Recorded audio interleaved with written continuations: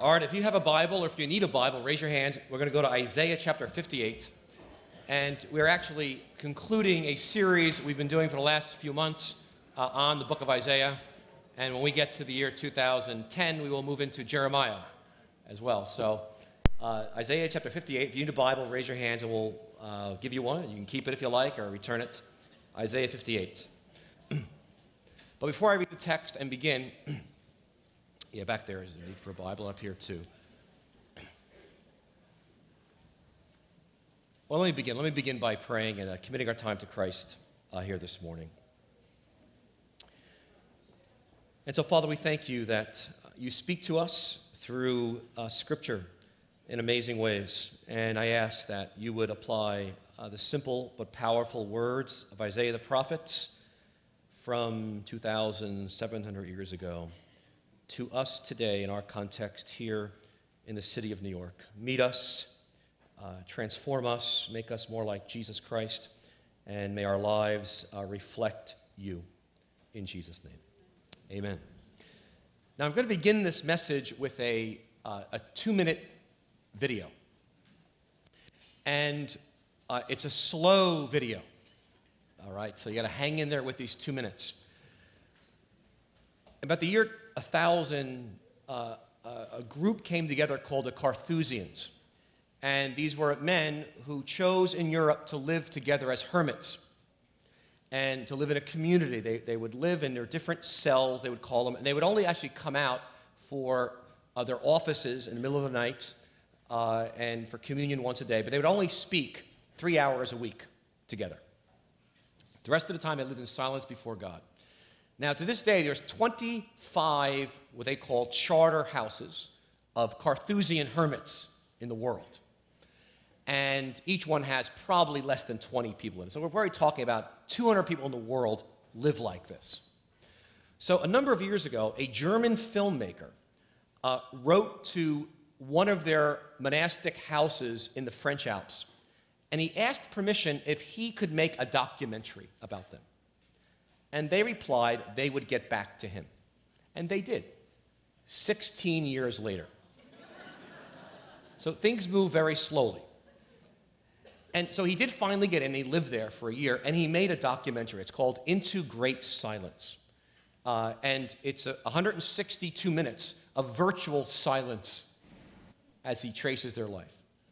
But what I'm going to show you is a 2-minute clip towards the end of this documentary of a blind French hermit in his 80s.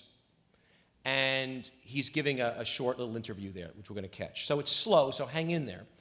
But it's very profound. And as you'll see at the end, while he is blind, he sees quite clearly and powerfully. And you'll see how it relates to our text in Isaiah as we move along. So let's turn off the lights and let's go to the French Alps, to the Carthusians.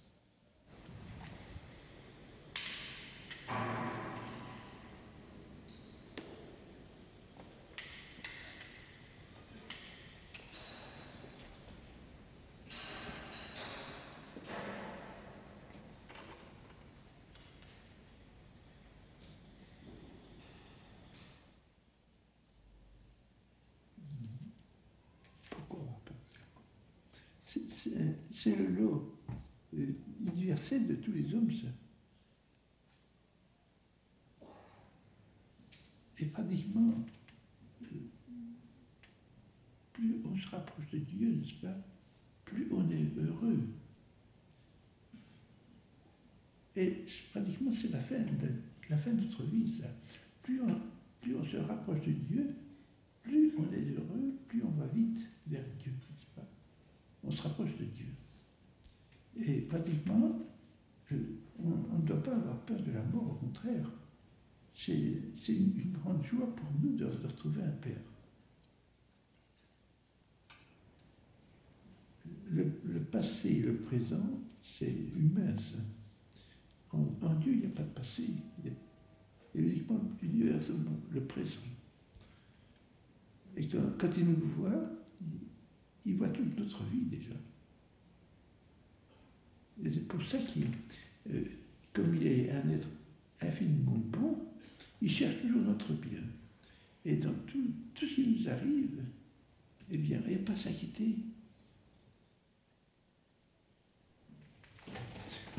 Et je remercie très souvent Dieu de m'avoir rendu aveugle. Et je suis certain que c'est pour le bien de mon âme qu'il a permis ça. All right, lights on. What he says that really is quite profound is that the past, the present, these are human, but in God there's no past, only the present prevails. And he has this great line, and when God sees us, he sees our entire lives. And he eternally seeks our well-being. Therefore, there's no cause to worry. And what he's saying is that and so he thanks God for his blindness that he could see this truth. Now, we think of our life in segments. You know, I'm in elementary school, I'm in junior high, I'm in high school, I go to college and get a job, I'm a young adult, and I'm middle-aged, and then I retire. And we tend to see our life in these kind of segments. And what he's saying is that God doesn't see our life that way. God sees our life, our entire lives, like eternally, all at once. And we are not to divide it up in these little pieces. And God sees your life from beginning to end. And so, as we're going to read this text here in a minute, in the midst of your life, God sends difficult people who are difficult to love and be with. And you have to see that happening to you in the larger picture of God seeing your entire life eternally 100 billion years from now, as well as yesterday and what happened 3 months ago. And so, because it's so central to your relationship with God, and our theme this morning is how you deal with people who we're going to call your enemies. They can't be separated. So let's read now from Isaiah chapter 58. Just to give you a context here, we've been in Isaiah. Isaiah is writing to church people, folks who are following God, deeply religious. These are people who celebrate feast days. They're praying all the time. They're reading the Bible. They're fasting. Talks about fasting here. They're very disciplined, and they're very conscious of not being like the world around them. Now, again, in Isaiah's time, they were living among, if you remember, the Assyrians and then the Persians and the Babylonians, and so they were surrounded by great worldliness. And so God's people were actually coming together and seeking to be holy, seeking God's face and fasting and praying. They were passionate for holiness. And so these are deeply committed people to whom Isaiah is writing this text. Just like for many of you in this room, they're seeking God's guidance. Do I take this job? Do I move here? What do I do? So in the midst of this, Isaiah comes and speaks to them. And it's a very heavy word. And he says to them, things are not as they appear.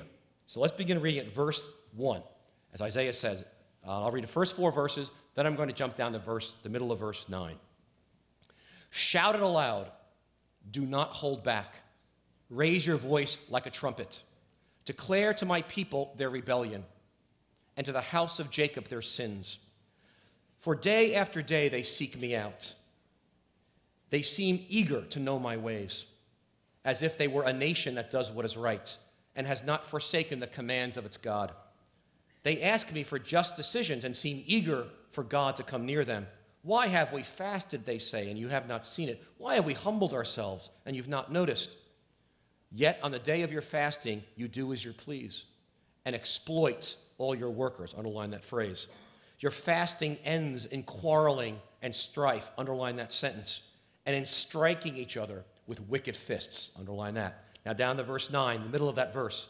If you do away with the yoke of oppression, with the pointing finger and malicious talk, and if you spend yourselves on behalf of the hungry and satisfy the needs of the oppressed, then your light will rise in the darkness and your night will become like the noonday.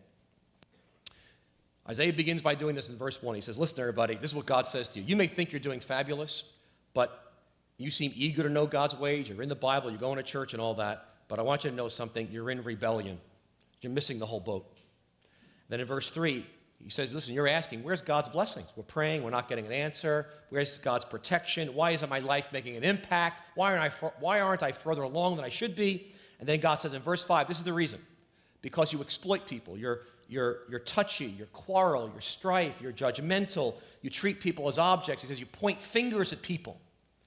And he calls it malicious talk. What God says is this: it's impossible to say you have a deeply spiritual life with me, at the same time be judgmental and be touchy and be defensive. That you can't think of the spiritual life apart from loving people. That this issue of dealing with your enemy and the people that frustrate you is actually the place where God happens. Now let me tell you why this is such a huge message and theme for me, because I have struggled with the disconnect, like many of you, of time with God and having to love difficult people. I love silence, I love scripture, I love spending time with him, I love getting alone with God, and I can be like, I'm reading books, I'm learning new things, I'm growing spiritually, I'm sensing God, I'm getting revelation, I'm getting insight, and here I am. I think I'm growing wonderfully. But so easily, for most of my Christian life, it has had no connection with, am I really loving people any better? Like, that's really not my question. No, I'm growing great because I feel great and I'm feeling up. But the connection of, am I a more loving person towards difficult people? That has not been my indicator of, am I really growing? And I've had this disconnect. And what Isaiah says here is, that disconnect is death. And because what happens is we end up, like if you're like me, I've seen people as an interruption. If I could just get rid of people, I would do fabulous. I mean, if I could just live in that Carthusian monastery away from all of you and my family, I would be a phenomenal Christian. And I've had great difficulty seeing God in my enemies. And so I spend my daily office, my time alone with God in the morning, and I say, oh, this is God, this is fantastic, and I'm filled up with God, and I go face the world, and then I go downstairs, and the kitchen's a mess. Kids' dishes are all over, it's a wreck, and I want to kill them. And but that's not God. That is definitely an interruption. And so I've had this disconnect, and so it's this compartmentalization. And Jerry, as my wife, often when I go on a retreat, she'll almost always say to me, because she says, Pete, please, just come to earth a different person, because she knows that it can have no bearing on everyday life of loving in difficult situations. And you see, the issue of loving our enemies is the reality of our faith. It is the real criteria of how mature really am I spiritually. The degree to which you and I love our enemies is a degree to which we are spiritually mature. And that's what Isaiah is getting at here. He says, you guys are kidding yourselves to think that you are somewhere with God when this is how you treat people. It's a very heavy word. And Jesus actually picked up on Isaiah 58 in the Sermon on the Mount. If you remember, the Pharisees were cold, the religious people of Jesus' day, cold, condescending, arrogant, defensive, right? They look down on people, and Jesus says, you don't get it. You were taught, hate your enemies and love your neighbor and hate your enemy. Jesus says, but I tell you, love your enemies and pray for those who persecute you. If you only love those who love you, Jesus says, what reward will you get? The pagans do that. The tax collectors do that. He goes, if you only say hello and greet the people you love, you're no different than anybody else. And he's pointing about the kingdom of God is different because our spirituality is actually, according to Jesus, is to impact how we love the people we can't stand. So here's the question as we go into this text here. Before I do that, I have a new line, or a new definition of contemplation. I've always defined contemplation as slowing down your life to be with God, or slowing down your life so you have communion with God. That's contemplation. But I realized it was really not a full definition. And as I pondered this last few months, I realized I missed it. No, contemplation is slowing down to be with God and others. It's slowing down for communion with God and others. I realized I like the slowing down for communion with God piece.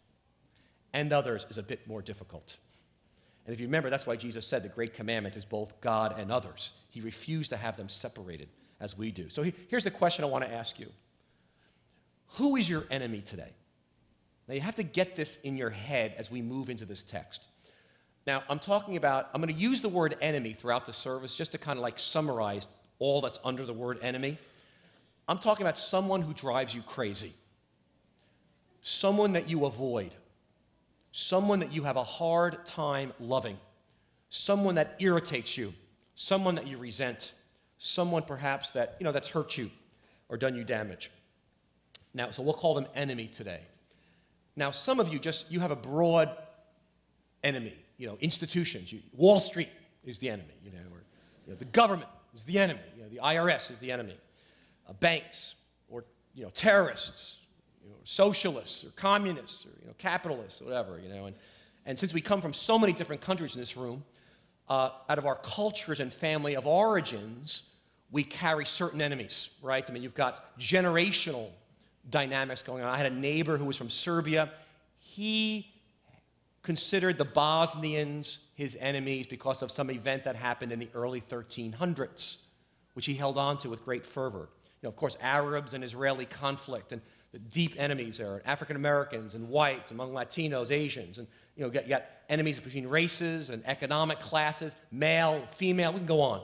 But today, I want to go closer to home, because this text is really about you at home, in the communities that you're a part of, and how you deal with these enemies on a very close level. I'm talking about, this text is referring to the people you work with, your family, your neighborhood, and your church, your community. Because whenever you're living in a community of any sort, whether it's a workplace or a neighborhood or a family or church community, you will accumulate enemies.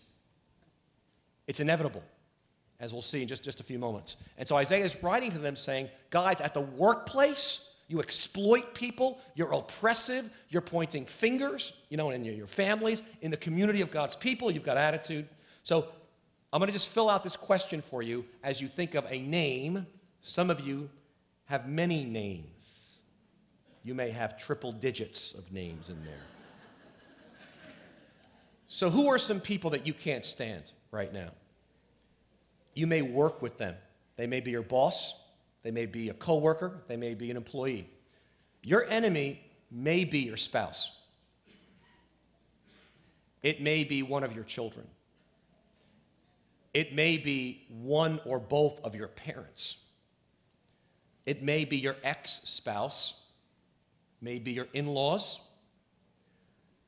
It may be who you spent Christmas with a few days ago, as you unsuccessfully try to love some family member. And so you end up doing what Jesus did. Spoke about. Jesus said, murder is not actual committing murder. Murder is what we do with our glances. It's our contempt. It's our attitudes. It's our glance that says, you jerk. It's withdrawing from someone because they're a pain in the neck. It's the silent treatment. It's that sarcastic comment. It's a murder of, Jesus says, his feelings of the heart. And it's not seeing a person as a person, but you see him as an object. And so that's why, again, I want to encourage you. Some of you are getting involved in new life. We will be sending you some new enemies soon. They will be coming your way. So it's very important that we learn really the two lessons out of Isaiah. And they're very profound. And the first is simply this. Nothing is more important than learning not to despise others. Now, I want you to notice the word nothing is more important. Because what Isaiah is saying is that your entire spirituality is worthless because of the way that you treat people that you can't stand. And the word do not judge is found throughout the New Testament, do not judge. But really the best synonym for the word judging is despising. We despise people. Now, what that means is we harden our hearts towards them. And now, I'm not judging. It does not refer to, realistically discerning good and evil, or right or wrong, or what's appropriate and inappropriate. It's not that you agree with everything a person is doing or not, or we don't make discernments. The issue is deciding whether this person is worthy of love anymore. And we come to a place and we say they're not, and we write them off. Our hearts grow hard. We've now despised them. And again, the issue is not the problem of right or wrong. The issue is our hearts. And the hypocrisy of it all is, as Paul says in Romans, the very thing that upsets us about them is in us. We just can't see it. So let me try to illustrate this with my neighborhood. My neighborhood until about 5, 6 years ago, we all knew each other. We all were friends, you know. We used to joke around how it was the ideal New York City neighborhood. Intergenerational, multiracial, multicultural, very warm, friendly. People would help each other out. And then development came in. Some older people began to die off. One-family homes became four-family homes. It became a whole different neighborhood, almost overnight, over the last 5, 6 years. And less parking. And I kind of felt invaded, like my old neighbor got taken away, and now I was invaded. And so on one side of us moved a family from the Mideast, a Lebanese family from Lebanon, a rather strict, conservative Muslim home. And so not uncommon, I'm out there I'm reading a book out in the backyard, one of the kids comes out and he's laying out praying towards Mecca 5 times a day, So, but what makes it, we have different cultures. And so we live life differently. Our languages are different, so conversations can be pretty exhausting. Our food is different. The smells are different. The music they listen to, which is often quite loud, is very different. Their time for dinner is different than our time. We generally eat 5 or 6 o'clock. They eat between 10 and midnight, And they like to cook under an open fire outside our bedroom. And they like big fires. And, more than once, Jerry and I have wondered if our house was on fire because of the smoke coming out of their fire pit. And then they tend to want to clean their driveway area with their very loud power washer, which is right outside our bedroom window, often right around dinner time. I don't know why they would choose 5 or 6, but it gets very noisy very often around that time of day. And so all these annoyances kind of build over time. But it's very easy for that annoyance to make these people my enemy and to camouflage the fact that they're really very kind and they're very, very hospitable. And in fact, last year we had a graduation party in June for one of my daughters, and so we really wanted to use our backyard and fix it up and all. The problem is they have all this firewood, which they take from all over the place. Big stacks of it, and it spills over into our yard, because there's so much of it. And it's a real eyesore. And also, by the way, the fire pit, the fires have burned into my fence, that separates us. It's all charred. They also took down the other hedges that separated us because they want to live as family with us, So they just removed the hedges. There really wasn't a discussion. It just kind of, I came home and they were gone, And so I'm adjusting to the culture. And so I wrestled with, we're going to have this big graduation party. We're fixing up our yard, but it looks like a disaster area over there, and the wood coming over to our house, and I hope they don't have a huge fire that day, and their dinners often are 10, 15, 20 people, at a shop, very large gatherings with the music blasting. So we thought about, Jerry and I talked about, maybe we'll build a big wall. Go to Home Depot, get a big fence, put it up, just end this relationship, with these folks. And we went back and forth, for a while, and no, we didn't build a fence. We didn't build a fence. But we had to wrestle with, what does it mean to not see these people as the enemy, who are just being themselves, very different than us. And so we talk about loving your enemies. I want to be clear here as we go forward here that I'm not talking about being a doormat to people, because we do believe in emotionally healthy skills. There's a place to be assertive, which I was, speak truth, but listen well, set boundaries, clarify expectations. What I'm driving at here, and what Isaiah is driving at here, is that despising where your heart grows hard towards somebody. That's the issue here. Regardless of how you approach it, has your heart grown hard towards that enemy where actually you're withholding love from them completely now. Now, there's a great quote here from the Desert Fathers. If you remember, these were the fellows in the 2nd, 3rd, and 4th centuries who fled to the desert. They're like the early Carthusians. And they went to live as hermits in the tradition of John the Baptist and Moses and Elijah. But one of the great learnings that came out of there, some real powerful learnings, was this remark by Anthony, the founder of the Desert Fathers: our love and our death is with our neighbor. Our life and our death is with our neighbor. If we win our brother, we win God. If we cause our brother to stumble, we've sinned against Christ. And what he's saying here is that to actually love our neighbor is like a death. to renounce despising or judging somebody is as difficult as dying because it's as natural to us as breathing. It's a task so challenging that it is best described, it's our life and death is wrapped up with this neighbor. And what Isaiah is saying is that neighbor and your relationship with that person who is your enemy is actually the place where God is happening. You may think it's the last place God's happening. Isaiah is saying, no, you don't understand. It's right in the center of where God's happening. You see, perhaps the greatest character quality of a Christian is that of not despising anybody anymore. The whole of the Christian life can be described as a refusal to despise, a refusal to judge. This is actually the pathway of purity of heart, that I actually see people and I see their irreducible good, that there's a whole universe in that person. I can't see it, and they're a mystery, there's vastness, there's nobody like them on earth. Jesus shed every drop of blood, one drop for them. And I don't understand what's going on inside that person. They're all twisted up with their desires that really were meant for God. They're going the wrong direction, but they're in God's image. And it's what Jesus said in Matthew 7. You see a log in their eye. You see an oak tree. You see a redwood. But in their eye, you're trying to take a speck out of their eye, Jesus said. But you underestimate that you've got a whole log in your own. And you underestimate the redwood oak tree in your own eye as you're trying to inspect everybody else. And he says only God knows what's going on in that person's heart. God is the final evaluator, not you.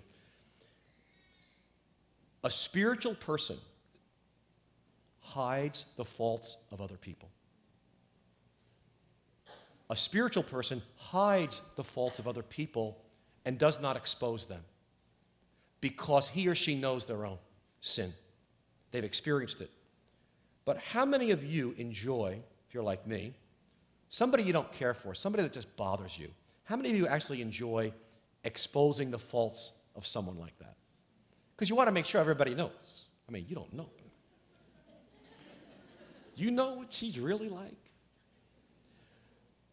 John Climacus was an author in the 600s. And he wrote something really interesting. He wrote this treatise. And he said this: when you begin the Christian life, the biggest failure you struggle with, where you fall, has to do with the issue of greed. It's very interesting. Greediness, money, materialism. He said, but as you grow in the Christian life, the biggest issue and struggle and failure has to do with pride. You tend to have too high an opinion of yourself.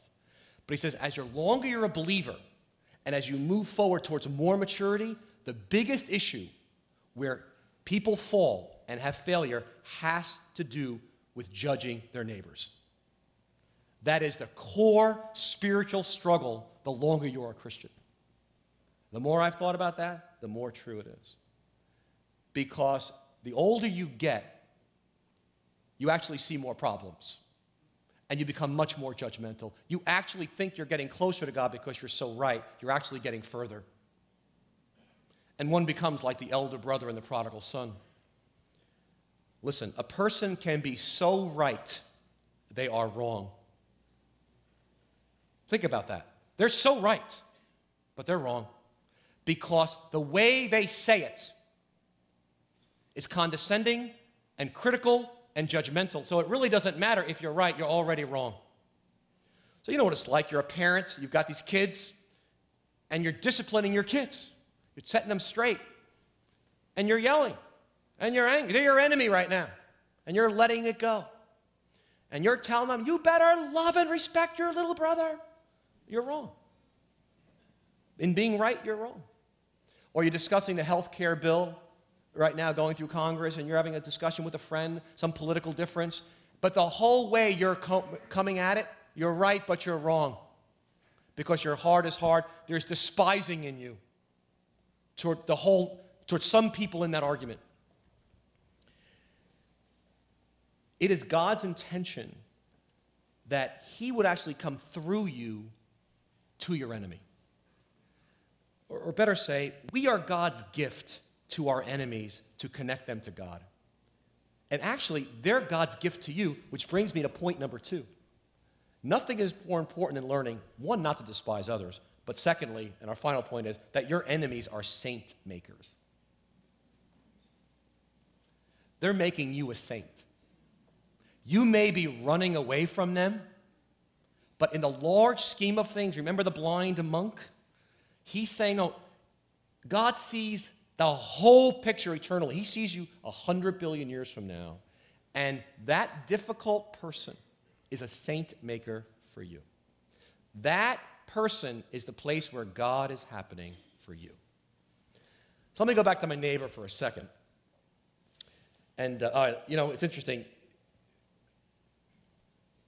Love of neighbor is more important than prayer. Now, I would never have said that 10 years ago. Think about it. Because if I'm praying and I don't love my neighbor, who cares that I'm praying? Maybe I can't stand you, Thea. I can't stand Thea, but at least I prayed this morning and read my Bible. I feel better. I can pray up a storm, but I can be a real beast with my kids. So let's take my neighbor. My neighbor clashes with my lifestyle. So he comes to me one day and he says, "Hey, Pete, I'd like to concrete your front yard and cut down your tree. I have a tree in the backyard, a tree which I love." Now, he doesn't just ask me to concrete my front yard. It's not a big front yard. It's a classic New York City, Queens front yard, but it's a front yard. I got some grass. And he's coming on quite strong that he'd like to cement it over. And he's coming on quite strong that he'd like to cut down my tree in the backyard because it drops leaves onto his backyard. So I'm thinking to myself, is he crazy?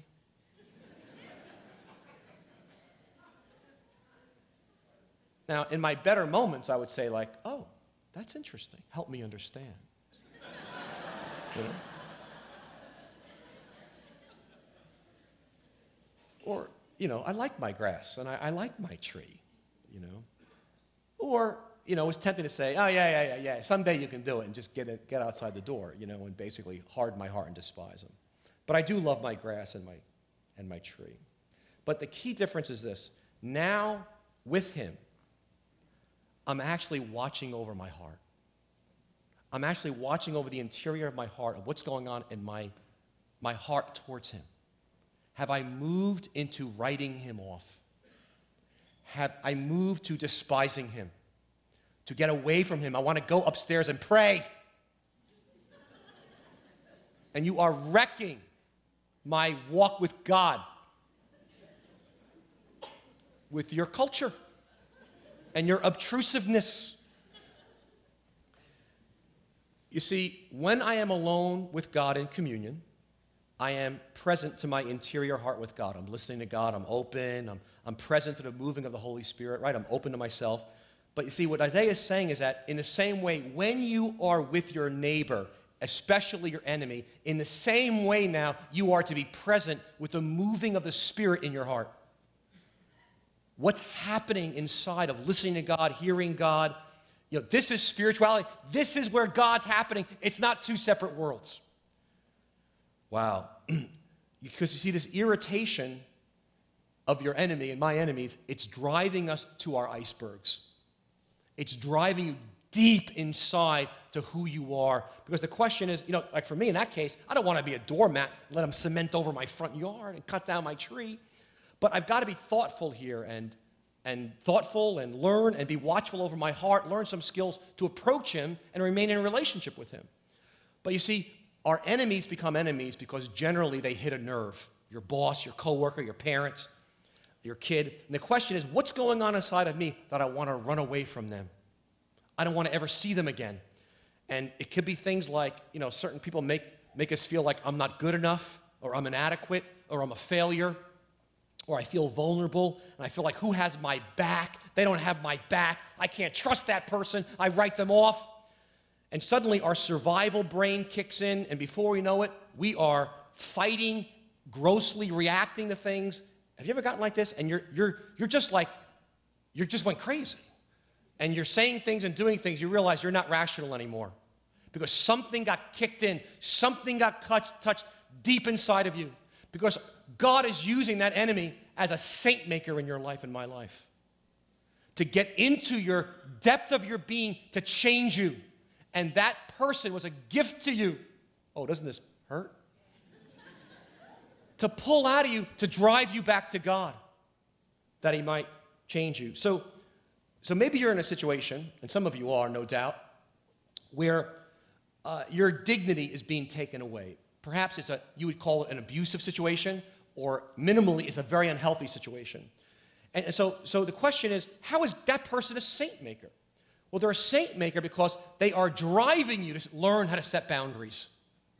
They are driving you to learn, how do I self-respect myself while not growing hard and hating this person?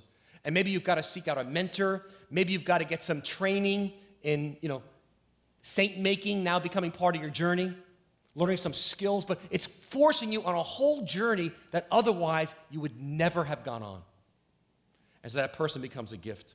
You see, again, that enemy is not an interruption to your spiritual life. In fact, they're right smack in the middle. So if you're married, for example, your way to God is through that spouse.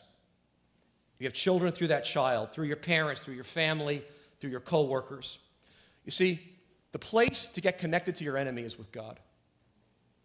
In other words, so you've got this enemy, you've got this person that irritates you, and you just, it's not in you. You say, I have nothing for this person. I can't stand them. Pete, it's dead. Well, if anything we learn from the great writings of history is that, and there's many, many great books on this, that you're getting closer to God when you actually, and you're loving God more when it results in loving people more. That's the basic principle. As you get closer to God and get more connected to God, you actually get more connected and closer to people. That is the great litmus test.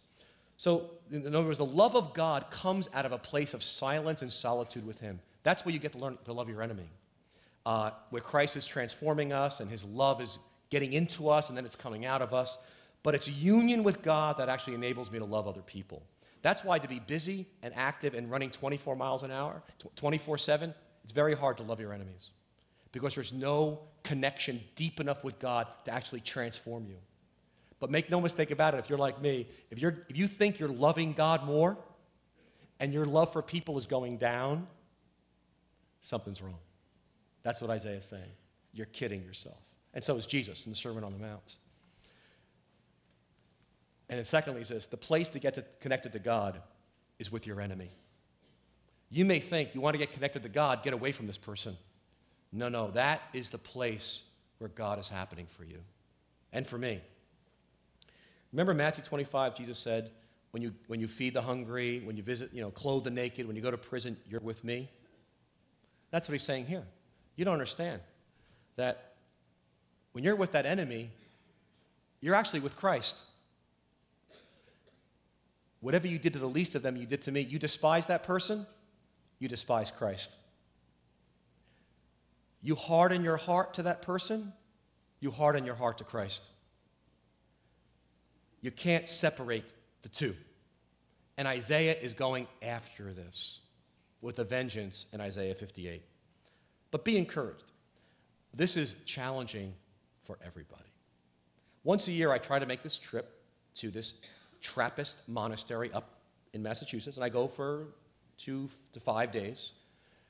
And what has so encouraged me was that these people struggle with loving their enemies. There's about 70 of them. They live together. They have massive amounts of time alone with God and prayer and silence. I'm thinking if anybody can love their enemies, it's these people. And to find out their biggest challenge in living together is loving those who irritate them the most. And they got it. And that's why they know how much they need to be rooted in contemplation so they can love their enemies. But it's the community that brings out all that stuff. That's why it's the place of transformation. And so to love your enemy, the person who irritates you, friends, it's a miracle. Can I hear an amen for that? To love the irritant must be born of the Holy Spirit. That's why you've got to get to God.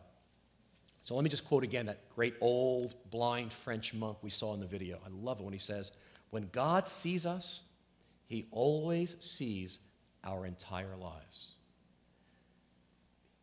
There are no accidents. He sees your whole life eternally, not in segments.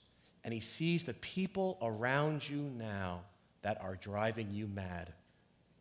And he knows they are saint makers to drive you to him and to transform you so you can be free.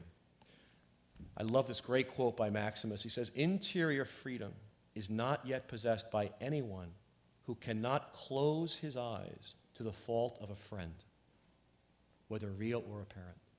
So I want to invite you to freedom and me to freedom today. Could you imagine being that free?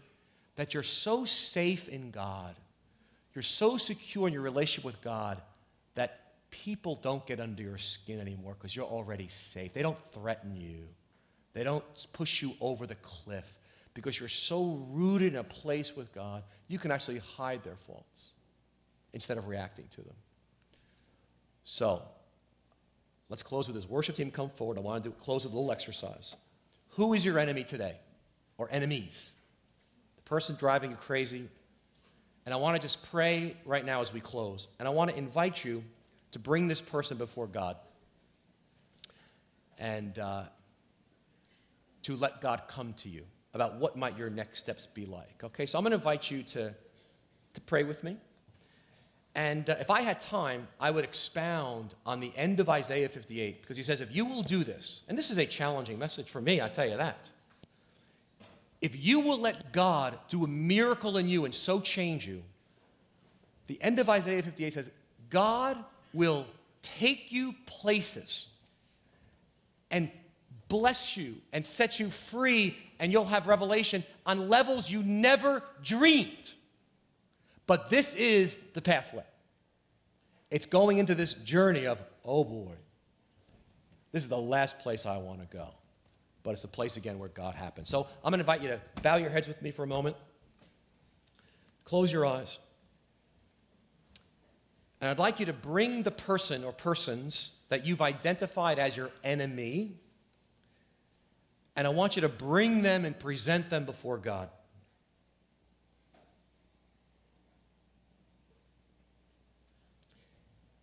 And I'd like you to, by faith, just quietly under your breath, say, Lord, I believe somehow that this person is an instrument for you to grow me and mature me.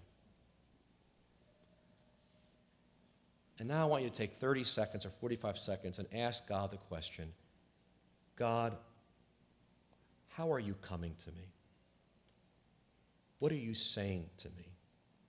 What are you trying to teach me? And what are my next steps here?